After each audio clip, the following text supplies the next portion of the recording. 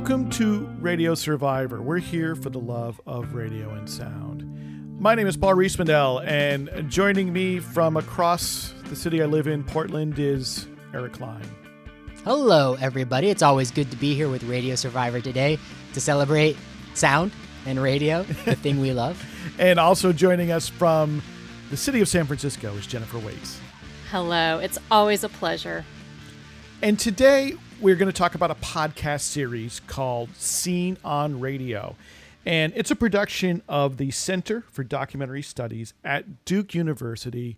And as you'll hear, I think it's a pretty remarkable documentary series, and one which I think uniquely fits podcasting, even though it could also be on radio.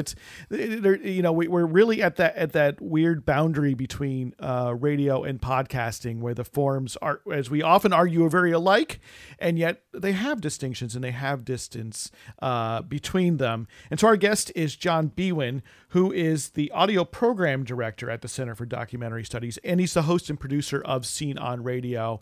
And I think we get into a really fascinating conversation here about both this very challenging series and really the process of making a documentary podcast. John Biewen, we're really glad to have you on the show. In particular, I mean, I'm a big fan of Scene on Radio. I think it's a very interesting show. And, I came in with season 2, where your topic was a very critical examination of whiteness. Whiteness as a racial category, its history and the power in this idea and ideology. And you followed up with a season on men. And right now you're doing a season on like American democracy and really deconstructing it. They're hard topics. You're very critical. And yet I think without flinching, it's very approachable. So I'd really, you're the host and the producer of this show. I wonder, can you tell me how did it first come about? How did the idea for this show first come about? Thanks for having me, Paul, and everyone. It's good to be here. I didn't start out on the show thinking that this was what I was going to do, that it was going to be these season-long, multi-hour dives into deep societal, historical topics. The first season, which most people haven't listened to and don't really know about, was a kind of a hodgepodge of pieces of one-off, pretty short episodes. Many of them featured student work from the Center for Documentary Studies. Some were my repurposed old work of mine, or a few new things that I did. So it really started with what people now know as Scene on Radio. Really started with the idea of Seeing White, that first season, which is really officially season 2 that you talked about. And it was really just the idea that I was, okay, I'm going to do this series on whiteness. And I had no notion that, for example, also that the audience would grow, or that would put the show on the map. I just thought, our small audience may or may not leave me when I do this series on whiteness, but it's just what I felt like doing, and then it really turned into something that really did create some buzz and brought some attention to the show, and the audience grew 20-fold or something. What sort of prompted that idea, and as a white man, I bet that was a bit daunting to take on that topic. Yeah, so it had, I've been interested in race for decades, and I've done quite a bit of reporting on race, and saw myself as being interested in it and pretty smart and knowledgeable about it. But also at the back of my mind, I knew that I had known about, going back a couple of decades, that there were people who in the academy who were writing about race from the standpoint of whiteness and looking at it through that lens, and I was vaguely aware of that kind of notion, that concept. And I had sort of thought, one of these days maybe I'll really look into that whiteness studies thing. And so that was kind of at the far back of my mind for some time. And then, of course, when I really decided to do it, it was 2016, and my boss at the Center for Documentary Studies had urged all of us on the staff to do anti-racism training. And at the end of 2015, beginning of 2016, I'd done this 2-day workshop by the Racial Equity Institute, which people who've listened to Seeing White will recognize that as it ended up being part of the project. I didn't record it then. I was just there as a participant, right? But I came out of that. It was so clarifying, and it had a lot of the history that you hear in Seeing White, some of it actually delivered by them. But this kind of, I came out of it with such a kind of deeper, clearer view of the way that race works. And then here we are in the midst of the 2016 election campaign, and Trumpism is, having this bizarre success, and and it was around the time that he got the nomination in the middle of 2016, July or whatever, that I decided, all right, I'm going to do this whiteness series. Right. So then I started doing more research and reading, and invited people like Nell Irvin Painter and Ibram Kendi to do interviews, and went back and did the Racial Equity Institute training again, this time recording it for the series, and eventually decided to invite Chenjerai Kumanyika to collaborate with me on the series. And that's a short version of how it all came about. Or not so short version. No, it's good background. It seems to me what really struck me about this season is that I think much of the time white people rely on people of color to do the heavy lifting on conversations around race. Right? We look to be educated by people of color on race.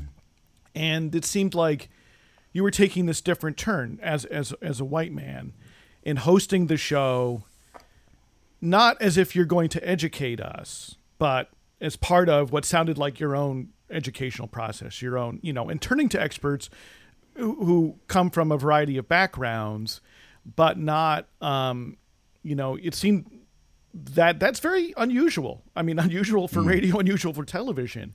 I mean, was that, how conscious were you of that at the time, or was it simply you're a radio producer, this is what you do, and this is the topic I want to tackle? No, I appreciate that and observation, and yeah, it was really, that becomes an important part of the project, right? And that I saw from the beginning that I needed to address that and be very transparent about it, and sort of make it part of the piece that I'm a white dude trying to explore whiteness, so that there were sort of at least two, but a couple of aspects of that. One is, yes, as you suggest, I sort of felt like it's okay and actually a good thing for me to do that we shouldn't just leave it to people of color to tell the truth about racism. White people need to be about this, right? But at the same time, it's problematic because I'm very suspect as white people are suspect with good reason, right? Our whole culture trains us not to see whiteness, for whiteness to just be the default, and for us to think that this world we live in is normal, instead of profoundly racist, and to take all these advantages that we have built into our society, to take them for granted, right, and to not be good at seeing it. So that's one of the things I acknowledge right in the first episode, right. So that was also why it was important, it seemed to me, to have a major collaborator like Chenjerai Kumanyika, in addition to turning to scholars of color to a very large extent. So that I was sort of doing all those things at once, to sort of say, all right, the primary kind of investigator here is me, this white middle-aged dude, but I'm going to get lots of help, and I'm going to also sort of acknowledge and actually even to some extent kind of work with the limitations and the problems with my perspective. And I mean, to me, the show in many ways, has the structure and the sound and the feel of your traditional kind of public radio documentary. And then, but also it's more deeply personal, which tends, until very recently, not to have been an acceptable mode, really, for public radio, with a few notable exceptions. And then bringing in Chenjerai, right? Tell us a little bit more about him as your co-host, and what the role he plays, and how did you come to decide you wanted a co-host in this manner? Because I think it's notable. Thank you. Yeah, Chenjerai is he's a media scholar now teaching at Rutgers. At the time that we met, and at the time that I asked him to work with me on this, he was at Clemson in South Carolina. He's a really interesting guy who is also an activist and organizer. He's a former hip hop artist. I don't know if I should say former. He might be offended. He's not doing it as much as he used. I mean, he used to be like a part of a hip hop group that was traveling the world and so on, years ago. And he actually, the first time I heard of him was, I think it was, 2014 or so. I can't remember exactly when, but he wrote an essay or wrote a piece. He was doing the Transom workshop up in Massachusetts, and he wrote a piece about the experience of trying to figure out how to speak, right, as a black man who, anyway, it was kind of like and it was sort of about the whiteness of the public radio voice. We should let listeners know that Transom is sort of this, it's a part of the radio world, but it's like it's out there on the fringes of the radio world, kind of helping, bring new voices onto the radio and to the internet. It sort of was one of the first organizations that I was aware of in my radio world that cared about sound on the internet at a time where that was seen as separate from terrestrial radio. And so Transom was a interesting place for your coworker to be working on this project of finding their voice for the radio. And you were saying it's because there's a workshop. There's a certain kind of whiteness. Well, you're saying that there's, public radio, even when a person of color is speaking on public radio, there was often, especially maybe in the previous decades, an expectation of a certain kind of whiteness for their voice. Exactly. And so he was sort of wrestling with that in this piece that he wrote, and basically the people at Transom, when he raised it, they basically said, you should sound like yourself, go for it, right? But it might have been different. I don't know if he'd been working at a public radio station somewhere, right? At a white-run public radio. Anyway, the point was, and this kind of got a fair bit of attention. I think he was interviewed on CNN about it, and it became a little sensation of its own. So I'd heard about him through that, and then he came to the Center for Documentary Studies. I think the first time, anyway, and I made a point of meeting him. And we actually kind of hit it off, and we talked for hours. And in a couple of conversations, that first time that he was at the center, he was actually coming down for a training at CDS that I wasn't even part of. But we met, and then we had another couple of and then actually I got him invited for a training that I lead in audio production the following summer. So we'd established kind of a little bit of the beginnings of a friendship, and we'd really enjoyed talking to each other. And we both found that we could sit around and talk about race for hours in particular. So then when I was planning the Seeing White series, and if you want, I can even tell the specific backstory of how that happened, because people who've heard the series will remember there's an episode called Danger, but it was the later part of the series, and it's an episode in which I tell a personal story, kind of Moth style, about being held up at knife point by a teenage kid in Philadelphia many years ago. And I sort of wrestle with, use that as a taking off point for talking about the issue of violence in racism, and the way that black men, right, have been accused of being, racist rapists or violent rapists for centuries, when in fact white people have committed vastly more violence against black people, right?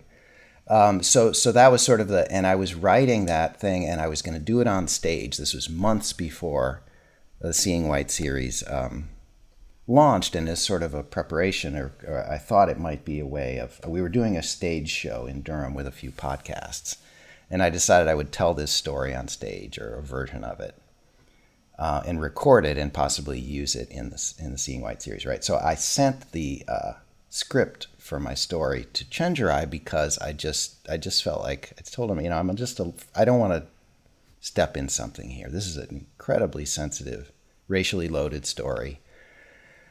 And I just would you look at it for me, right? And so he did, and he said, no, I think you're fine. If anything, you might be being a little bit too hard on yourself, but I think it's okay, right? And it was kind of in that moment, I think, that I decided, what if I were to just involve Chenjerai as a kind of, right, as someone to kind of give me backup, both in terms of the optics, to be very frank, right?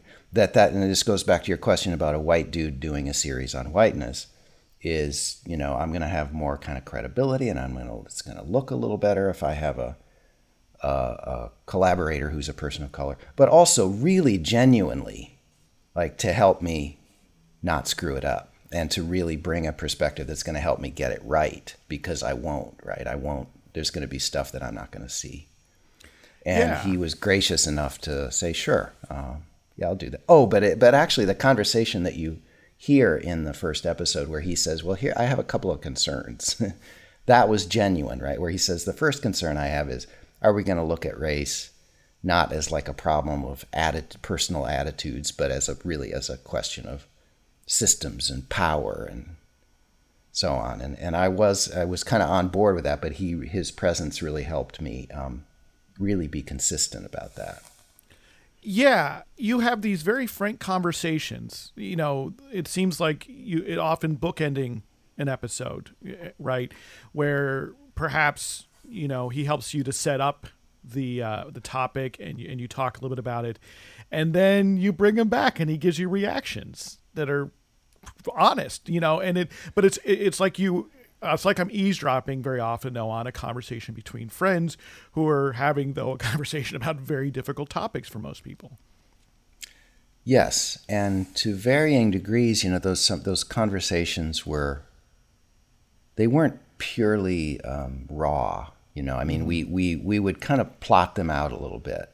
There would be a certain kind of conversation beforehand about, well, these seem to be the important things to say, and then maybe I'll say something like this, and you'll say something like that. So we had sort of a rough sketch or bullet points in front of us. But nonetheless, there were things that happened spontaneously. And that point in, I think it's the third episode, where he says, all of a sudden he says something. He's talking about how whiteness has never, like, what's the good part of whiteness? Like, right? Like, when was whiteness good? And to be clear, for people who, this is not, and he and I have talked about this, and we've said this in front of audiences and so on. When he said that, he's not saying, when has a white person ever done anything good, right? Mm-hmm. Or what is good about white people? That's not what he was saying. What he was saying, whiteness as a concept, right? And its uses in the world. It's like, he's not condemning all people of European descent as evil or something. He's just saying, we're talking about the concept of whiteness and how it has functioned in the world. When was it ever, so he says that, and then he says, and I don't really envy you as a white person, having to wrestle with that. And this was not, like, I was not expecting that. Right. So you may remember, so what happens in that moment is there had been sort of a trajectory of that conversation that was not this, really. So I kind of said, well, I'll tell you what, I'm going to sort of leave that there for now, and maybe we'll come back to it. And then we did another episode a few episodes later, a shorter one, that was devoted basically specifically to picking up on that exchange and going somewhere with it. Yeah, it was really affecting. I mean, I found the entire series very affecting, in positive ways, and also, I often said, devastating ways as a white person, as a white man, because of the fact that, I went into it with great interest when I learned about it, and I figured I had things to learn. Right. And we should let listeners know, Paul, that we're talking on Radio Survivor today about the podcast series Scene on Radio. Yes, and we're talking with John Biewen, who is the host and producer of this show, as well as the audio program director for the Center for Documentary Studies at Duke University, where the show is produced. And yeah, I mean, just that, and to have this sort of very unflinching, is the word I've used, examination of this concept and really looking at the historical basis, right? Which is tough. And I wonder, why this was conceived of as a podcast from the very beginning, correct? Yes. Yeah. And so at any point, do you think that this would be a radio show? Well, not a radio show, but we did make, or I produced a 1-hour radio special. Okay. Called How Race Was Made, I think, that we distributed through PRX, and it aired on a couple hundred public radio stations. Oh, it did. That's good. Yes. So, but no, I never had any interest in turning it into a radio, like an ongoing radio show. But yeah, we did make a radio, as we did with actually the following season, the Men series, which is really about patriarchy. Made a radio special out of that as well. I think I'd love now to dive in. I know this was on Paul's list of important questions. We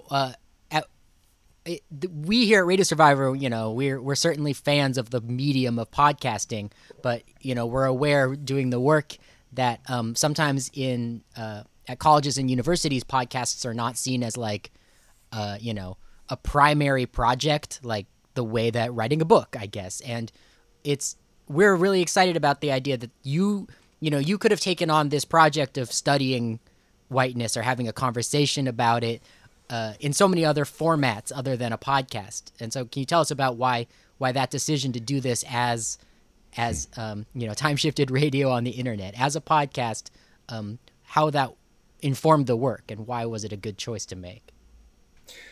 Well, I mean, really, the reason is that, because I'm much more a radio guy than I am an academic. So that would be the difference between me and actually my job too. My job is very unusual in being at the Center for Documentary Studies, which is so I'm not a real academic. I do teach, right, but I don't have a PhD. I don't work at a department an academic department at Duke. I work at the Center for Documentary Studies as the audio program director. So before I started making the podcast, by the way, I'm going to get my little clarification in here. Scene on Radio is spelled SCENE on radio for people searching for it. But before I started the podcast, it was still a major part of my job to produce stuff for the public radio system. Mm-hmm. So when the Center for Documentary Studies hired me back in 2005 or 6, it was sort of doing that with the idea that it was becoming a production house for the public radio system. And then eventually when podcasting grew up and I decided, then we would do the podcast. So that's to the extent that if I understood your question, it was a little bit like, sort of like, this is my medium, right? Mm-hmm. Right. And it was more like me as an audio producer and at this point a podcaster deciding what topic I'm going to tackle. I guess maybe I want to choosing the medium somewhere. Yeah, I guess I want to turn my question on its head then and ask it again. That was there any way in which the community that you had been hired into of academia reacted to the podcast that that sort of did this raise podcasts up in that community in a way like? That's a good question. I mean, I don't know. So I'm even a little bit isolated because the Center for Documentary Studies is kind of out on the literally physically, like across the street from the campus, and it's its own little world.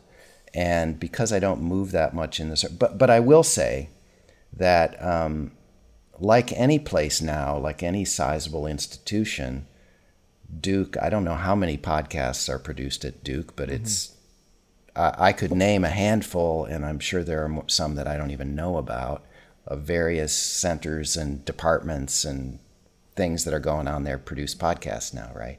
And ours is, there's one other pretty high-profile one called Everything Happens by Kate Bowler. That comes out of the Divinity School, and Kate is has terminal cancer, and she's been for years, and she makes a podcast about that. That has a somewhat broader audience, right, than a lot of like university niche podcasts. But Scene on Radio would be the other one coming out of Duke that actually has a substantial audience, so I think for among people at the university, at least some people know about it, and there are people in the administration who know about it, and it's something that they're, I think, broadly speaking, proud of. And John, I guess that's what I would say about that. I'd also love to talk more about the idea of documentary. And I think it's really interesting, a Center for Documentary Studies and how podcasts fit into that. In radio, we often think of these types of shows or podcasts as being in the public affairs realm, and we may not use the word documentary. So I'm just interested about how all that language works and how podcasting and documentaries are understood within the world that you're working in. It's interesting that it wouldn't be considered. I mean, the way that now, one thing I will say is that it's also a little bit funny that I found myself doing things like these 3 seasons that we've done, especially Seeing White, which was not as highly produced. I mean, it's produced documentary, what I think of as documentary audio, documentary radio style. It's not an interview show, right? It's written, narrated, and there's some music, and it's produced. But it's interesting, even the name of the show, Scene on Radio, with the word scene, SCENE, and it was designed to indicate that this show was going to be pretty heavily, there's going to be lots of sound and going out in the world and recording people, which is a lot of what I've done over many years. And then Seeing White really was not that very much. It was a lot of, scholars sitting in chairs and talking about something that happened 400 years ago, right? So that's a little bit of an irony, but I still see it as documentary in the sense that we are telling true stories, or stories we think are true, and sort of laying out some facts. But then there's elements of conversation and other things going on. I saw an interesting documentary last night, so I'm thinking a lot about the idea of documentary, and that I think many people have a stereotype about what a documentary is, and often a documentary can include like your own perspective and personal elements, which are things that we associate with podcasts too. Right. Yeah, and Paul, you alluded to that too, that element of the kind of personal. Right. Yeah, and that was one of the several reasons that I made the shift from producing for public radio shows to doing a podcast, was the liberation that was going to come with really being able to decide to what extent I wanted to bring my perspective into things. And I had done some of that, for example, in what became a Seeing White episode, the one called Little War on the Prairie, which was a piece about a war, an Indian war, and then the largest mass hanging in U.S. history, which took place in my hometown in Minnesota 150 years before. But that was originally an hour long piece that I made for This American Life. And that actually was back in 2012. And that was actually a really helpful experience, both for me to do that, but then also even just the example of This American Life, and for that matter of Serial, of sort of shows that in which the hosts or the storytellers make themselves part of the story, and there's a comfort level with that, right? which is as there is not generally, say, on the NPR news magazines. Yeah, which is, I think, is really helpful for the audience because it's, there's a bit of a lie going on with all of the whatever 100 years of documentary history that the filmmaker themselves don't have a perspective or a voice, or their humanness is not influencing the documentary, that they're just an all-seeing eye and giving you the ultimate truth, when in fact there always is a person making a decision. And so when they reveal themselves to the audience, it's, in a lot of ways, it's a lot more honest, in my opinion. So I think it's good that you were able to I'm glad you were able to make that transition. What was the reaction like then, right? So you mentioned, your first season was more, of a digest kind of format, and then you go to Seeing White, and you said you saw your listenership, go up by multiple factors. There must have been both positive and negative reaction in that, given the subject matter of Seeing White in particular.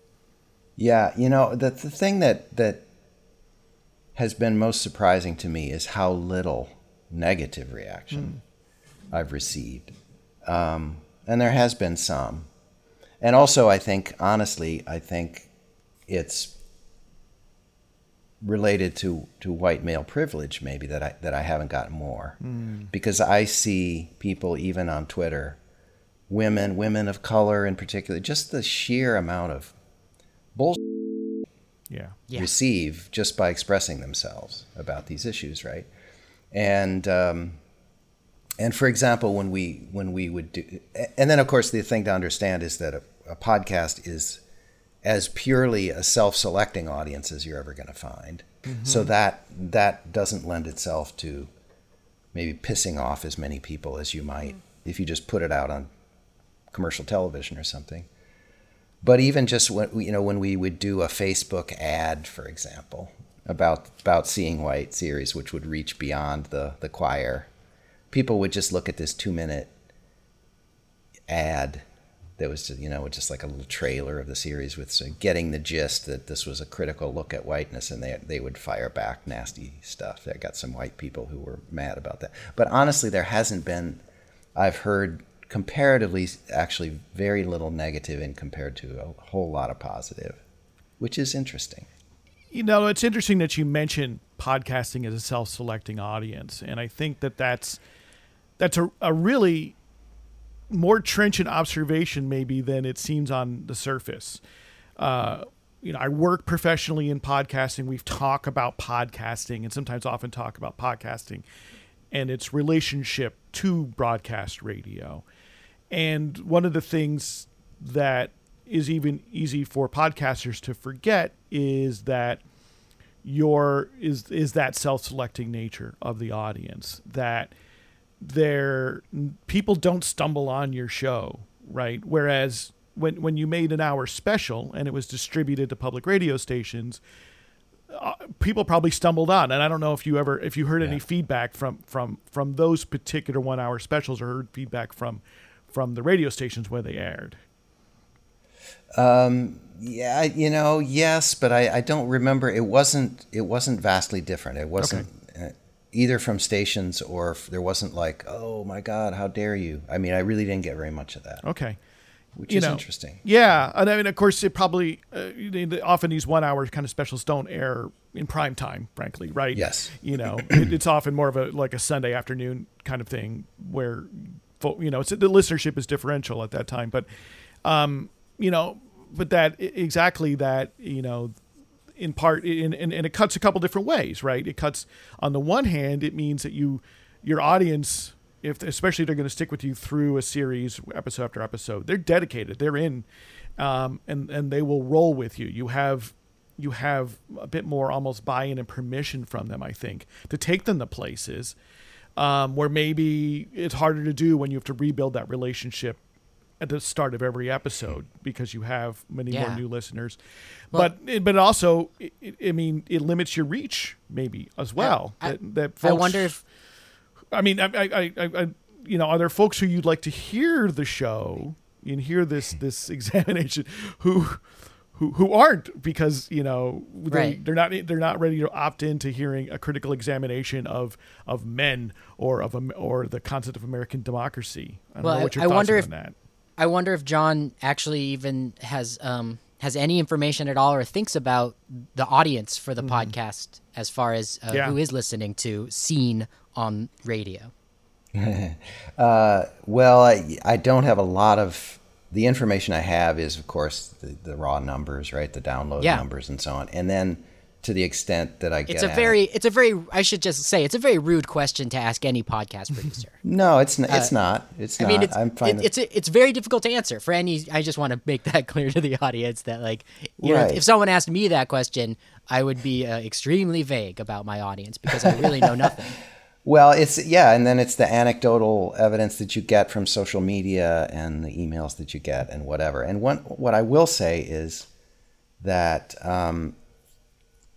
there are a lot of people of color who listen to our show, whether it's representative of the broader population. I really couldn't say, right, because we don't know that much, but it's a substantial number, and then of course I know there's a whole lot of white people, and I think these are probably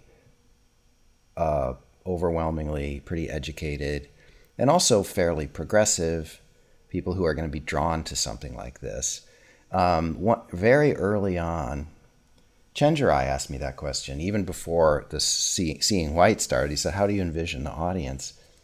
And I think maybe he even said, "Who are going to be the white people who are going to be listening to this?" And I said, "I think, are you asking me the preaching to the choir question?" Right? And especially by the end of that season and at this point, I actually feel totally fine about that. About the idea, because as Paul, you said you said you started listening. You said I think I probably have some things to learn here, and I think that's true. That one person of color that I've heard say there, when it comes to white people and race, there is no choir. Right. Well, I want to interrupt and say that the cliche preaching to the choir often is like, well, when you're repeating easy truths that everyone already knows what they are, and they're cliches that are easy to hear, and just at all starting a conversation about whiteness, there's no such thing as an easy cliche. So because it's not something that's been often repeated.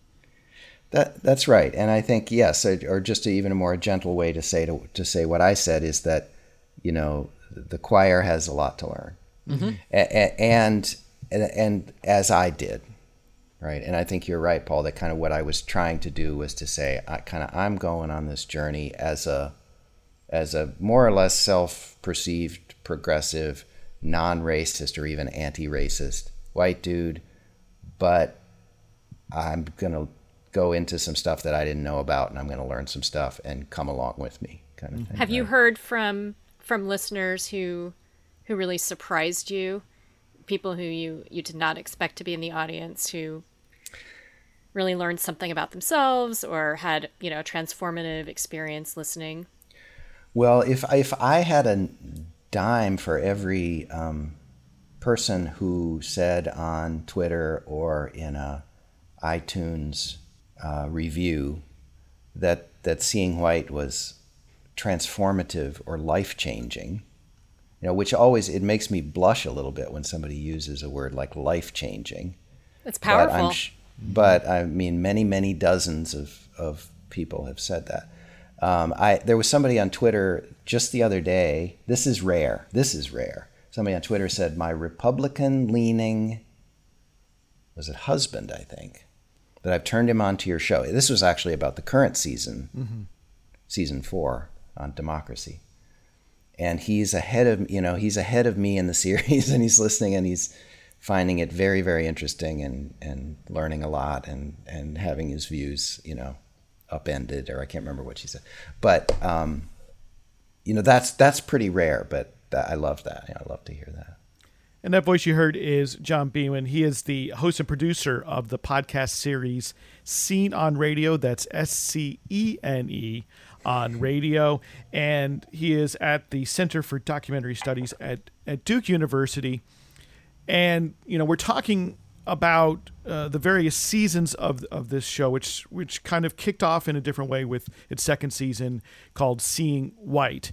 And so, John, with that topic and the response you got and sort of the traction, did that really change your mind about that's a direction that Scene on Radio should go, is in this sort of season-long, deep explorations of difficult ideas in American society? Yes, absolutely. Yeah. So, and also it was so satisfying, actually, for me as a person and as a radio maker, and as a, and the response to it, in the sense that from listeners that it was really, that something about the depth of it too. That was about an 8-hour series.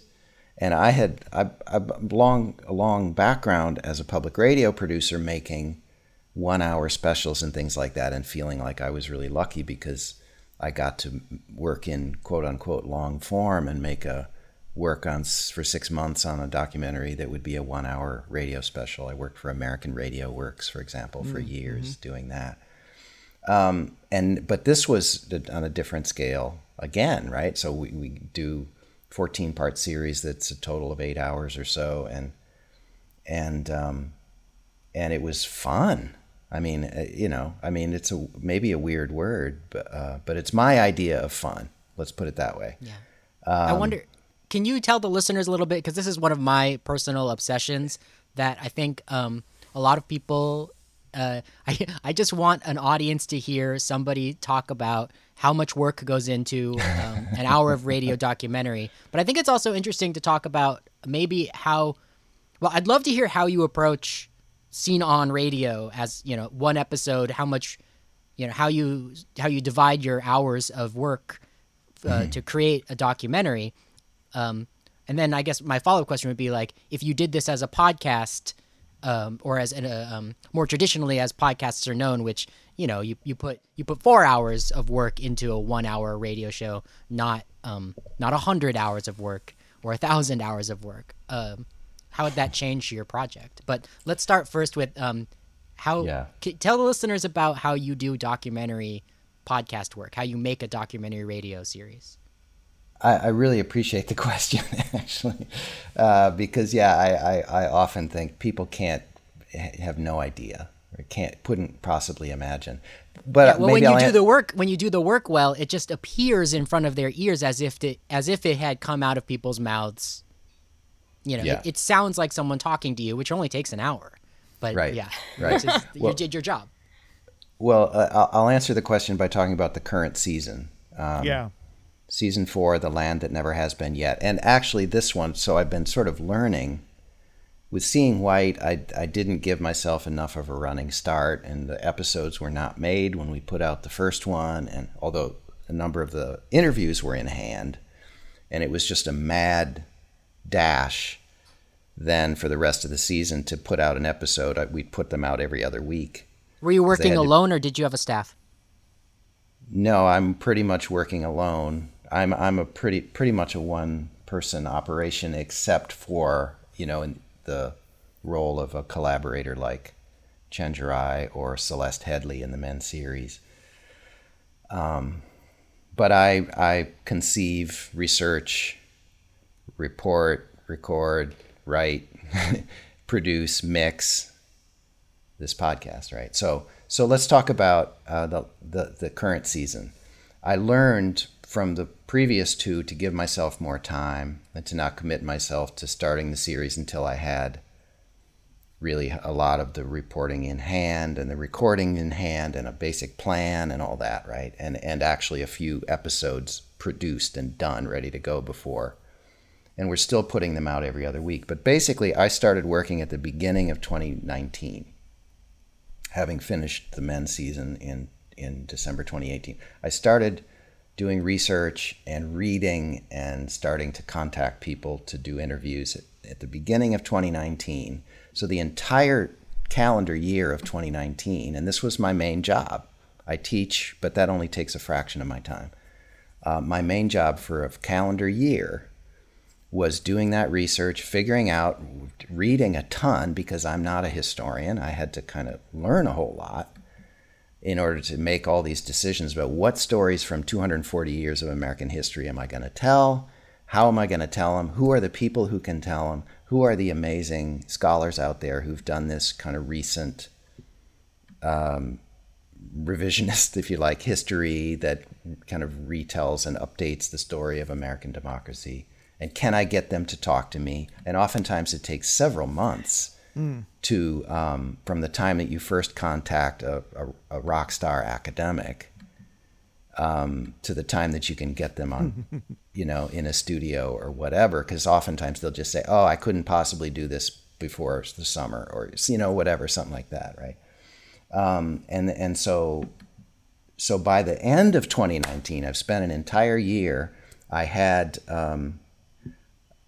pretty much plotted out the dozen episodes. Chenjerai was on board, my editor, Loretta Williams. We'd had a number of conversations and meetings, and I had about 3 and moving toward 4 episodes that were pretty much written and produced. Several of them more or less in the can, you could say. But then the rest of them not, sort of planned, and a bunch of the interviews done, but some with interviews still to be done. And so another way of saying it is that for this 12-part series, which again, this one looks like it's going to probably be about 10 hours, 12 episodes, I will have spent, and it's going to wrap up in June, I will have spent pretty much 1.5 years of my life full-time. Wow.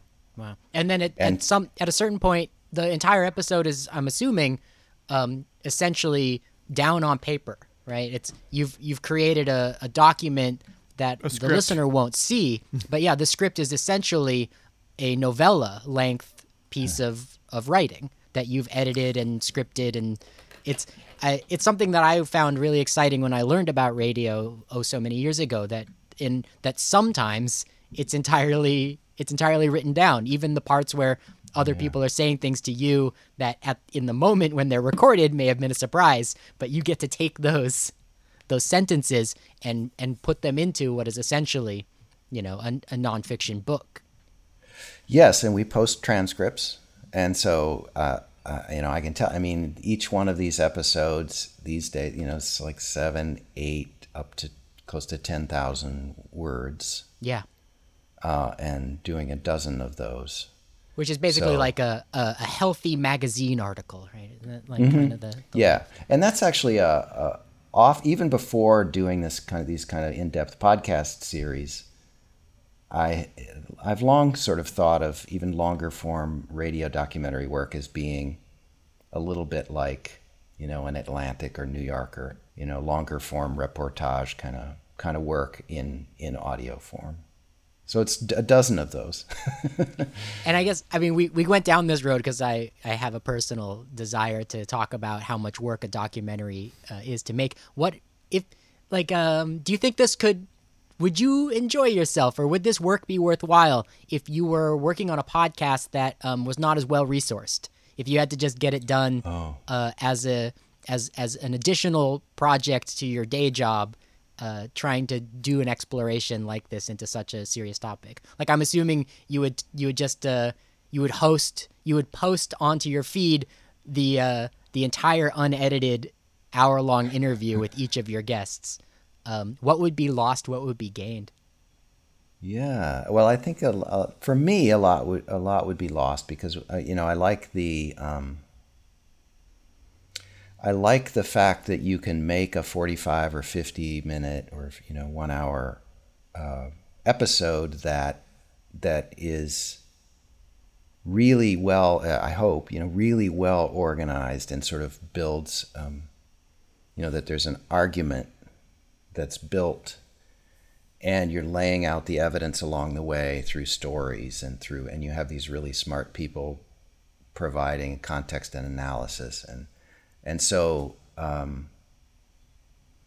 don't know. I feel very lucky to get to do it, and I recognize how privileged I am in that, especially for it to be my paid job to do it. Yeah. But I I don't know how else to answer the question Yeah, except to say I guess that I like that I can do it this way. I'll get off of this of this one track that I'm on, but I have this whenever I've had the privilege of making some kind of documentary, I've often also wondered, like, should I just share this entire interview with my audience? And especially now that the internet, there was 25 years ago, there really wasn't an opportunity to share that material. But now when you make a documentary, you could give the whole thing away to the show audience. your work. Yeah, has there ever been a temptation to do that, like a second stream of just the raw stuff, or is there a reason to sort of keep it in the archives, as it were? Yeah, no, I have thought about it, and you know what? Honestly, I think probably the most honest answer to why I haven't done it is that would be more work. Yeah, you wouldn't want to just Right, because you still have to clean it up a little bit, right? Yeah. And, right. And there may be things that are off the record. It's et cetera. And the trade-off that I mean, you think about somebody like, I think some of the PBS shows, Frontline or American Experience, I think they do that sometimes, but they have these big staffs and they can, have somebody, produce that version that they slap up. So it's not, I don't have some philosophical reason for wanting to not share those things. It's just more like the trade-off of what the audience would get and what I see the value of it versus the fact that I would actually have to do it. And all of this, is funded as part of your day job. So the Center for Documentary Studies at Duke University is happy for you to produce this and to release this is sort of, I guess, a public service. In some ways it parallels the kind of research output of somebody who is a traditional faculty member who writes journal articles and books, right? Again, overall for public benefit, ultimately is the idea, and that's your role there at the center. Yes, at the center we like to say that we teach, present, and produce documentary work, and it's an unusual organization. We sort of see ourselves, or sometimes are described as a kind of flagship institution of its kind in the country, being attached to a university, but also being kind of independent, or also being sort of a nonprofit community center that does a variety of things. So yeah, we teach courses, but we also publish books, and there's a documentary film festival that CDS does called the Full Frame Film Festival. So it's really a kind of celebration of documentary work, and this is an instance where the institution actually makes this thing and puts it out into the world. Mm-hmm. And it's also one of the kind of the more visible things that CDS does. So I think, as far as I can tell, my bosses are pretty happy with me. Well, I'm happy that they're happy. Before we wrap up, John Biewen, you're the host and producer of Scene on Radio. You're in the midst of the release of your 4th season. I want to give you an opportunity to quickly tell our listeners about it and give them incentive to go add it to their podcast queue. Thank you. Yeah, the season 4, as you said at the beginning, the title of this season is "The Land That Never Has Been Yet," which is kind of a mouthful, but it's a slice of a Langston Hughes poem. And the point, the season is about democracy in the United States, past and present, and there's a lot of history. We go back to the founding of the country and look at to what extent this common story that we tell ourselves that this country was founded, that we broke away from the British Empire so that we could create the world's greatest democracy, and that's what we did. Let's just put it, let's say that we complicate, or you could just say we completely upend that. You do. that version of what was really going on. And then we sort of move through key points in U.S. history to sort of, and one thing I guess that I could say to kind of sum it up is, a recurring theme is to what extent that there seems to have always been a tension between kind of capitalist growth and profit making by the few in particular, and that being in tension as a priority, that being in tension with real democracy, and that through most of U.S. history, the people with the most power have chosen one over the other. Let's put it that way. Well, folks and we're not nearly the great democracy that we have been telling ourselves we are. And this will not be jarring comments for, I think, most listeners of Radio Survivor, whether as the podcast or on their local community radio station or college station. John Biewen, thank you again for joining us on Radio Survivor. I know folks can hear Scene on Radio, SCENE on radio, wherever they can find podcasts, from Apple Podcasts to Stitcher to Spotify. It's there, and we'll have more links in our show notes at radiosurvivor.com. Thanks again for joining us. Thanks so much for having me. It's been a pleasure. Well, I want to thank John Biewen again for being a guest on today's Radio Survivor. John is, was very generous with his time, considering that he's in the midst of producing that podcast series, that documentary series, and I hope you enjoyed as much as I did listening to someone who puts as many hours into their show, just how hard that work is to process all of that voice, all of that tape, to put all those words into context. And so I thank John for joining us on our podcast today. We don't work nearly as hard to get an hour of Radio Survivor out. And that's the nature of the business, but we do work hard. All three of us work very hard. And Eric, you take these episodes and you help shape them. And I think it's good for 6 people hours to know. Is just different. Yeah. 6 hours is different than 1,000. Right. That's all. It totally is. But that we do edit, and that often interviews are longer than what you hear.